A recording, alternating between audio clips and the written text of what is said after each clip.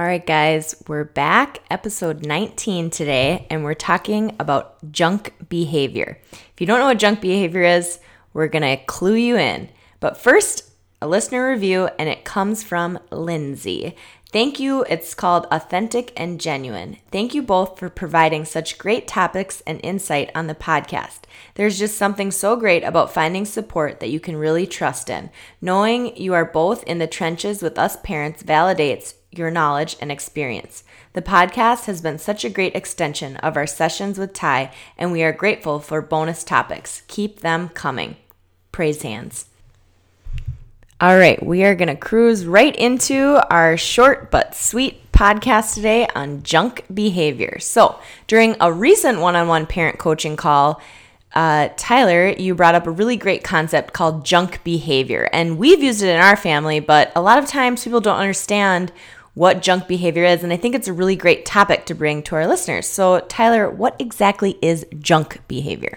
Okay, cool. So junk behavior refers to any type of behavior outside of the targeted challenging behavior that we're looking to reduce. So most often these behaviors are unpleasant and even really annoying, but they're not typically considered dangerous or a large enough issue to focus on directly addressing in comparison to other behaviors that are a little bit higher up on our priority list that we're looking to reduce. What would be an example of junk behavior? Junk behavior I would consider typically taking the form of whining or crying or just any sort of behavior that, is a little bit annoying and typically pretty emotional in general. So you just don't want to address it. You're pretty much ignoring it because it's junk. You don't want to draw attention to it. Yeah, so that is exactly right. And, depending on why the behavior is occurring, that's going to more dictate how you're going to be addressing it. So most junk behavior is coming from the standpoint of your children not necessarily liking what you are telling them to do or what you are asking them to do. So most often that's going to be escape maintain behavior or any sort of denied access when we kind of refer to those functions. And so that whining and that crying and that emotional response is sometimes expected, because if we're telling a kiddo to do something that they don't want to do, they may come across with some like I don't want to, or really, do we have to? And it's those extra little pieces that we would consider the junk behavior. And just to summarize, when Tyler's talking about function of behavior, he's saying escape, maintain behavior. What he's saying is they're just trying to get out of it. They just don't want to do it, is what he's saying with that. And then what was the other function that you said? Yeah, like a denied access. So denied access, meaning like you're not letting them do something. Yep. If they're going to ask that they want to go outside at 8 o'clock at night and it's dark and it's the school night and you're going to tell them no, then they're going to have some of that emotional responding. And I would consider that to be the junk behavior.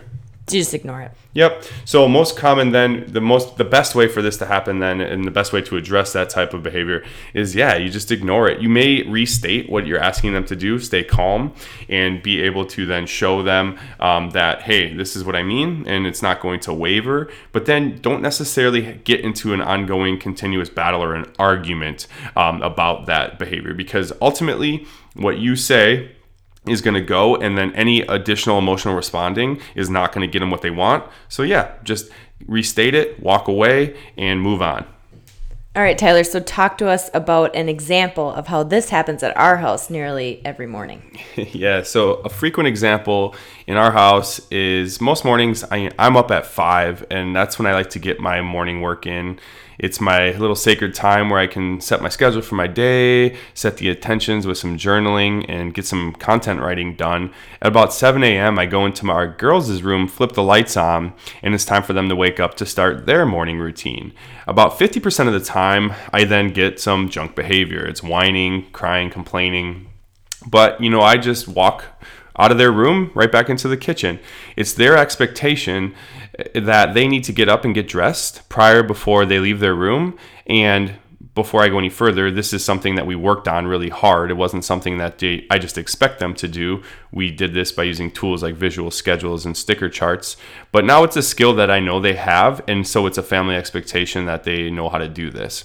So after a few minutes, 5-10 minutes, if they still haven't come out, I'll go back into the room and restate my request for them. I'll be like, hey girls, all right, it's time to get your clothes on. If I get any additional junk behavior there, again, just walk right out. I'm not going to pay any attention to that, and I'm going to ignore that stuff, because ultimately what I need them to do is to get dressed. I don't need them to get into an argument with me. I don't need them to like getting dressed. I just need them to get dressed. And so all that extra little junk behavior, I just would ignore. Yeah, I think that's a really good example. Just at times, it's really easy to want to feed into the junk behavior. I don't want to get dressed. I don't want to eat that. I'm cold. Like, just ignore it. Move on. Okay, sounds good. Walk away. Come back, like Tyler said, 5 to 10 minutes later. Restate what they need to do. You girls need to get dressed, and then walk away. After a couple of days or even 1 or 2 times of ignoring it, likely, right, Tyler, the junk behavior becomes no more. Yeah, you just throw it out, right? If it's junk behavior, throw it out, and then it'll just kind of fade away. It will not fade away, however, if we decide to pick battles on it. So if we're going to fight with them on it, and we're going to say like, oh, you're not being respectful and you're not listening and all of this stuff, then that behavior is getting attention. So now not only are they getting out of what we asked them to do, but now they're also getting that attention in the form of like that negative reprimand attention. And so now you have this extra layer of reinforcement in there that you don't want. And that behavior will tend to stick around a lot longer than you need it to. All right. So in summary, what is junk behavior? So junk behavior is just that. It's junk. It's stuff that we don't need to pay attention to. It's annoying. It's not pleasant. Yes, maybe someday it'll start to go away and we'll focus on it, but not today. Today we just need to focus on getting the things done that we need to get done, and the rest of it can just go away. And what is something that we should do when we come across junk behavior? When we come across junk behavior, just stay calm, stay non-reactive, and just be like, all right, and ignore it, right? Place that behavior on extinction. All right, so I hope this short and sweet podcast on junk behavior was informative and helpful for you. Ignore that junk behavior, throw it in the garbage. Yep. All right, we'll talk to you guys next time. Bye for now. See ya.